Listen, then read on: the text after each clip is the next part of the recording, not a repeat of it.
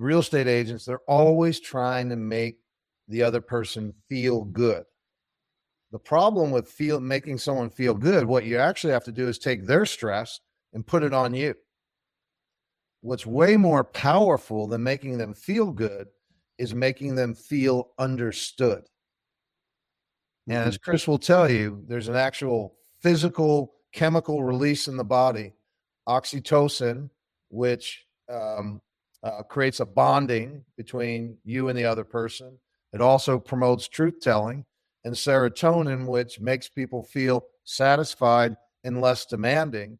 This is actually happening physically when you make someone feel understood.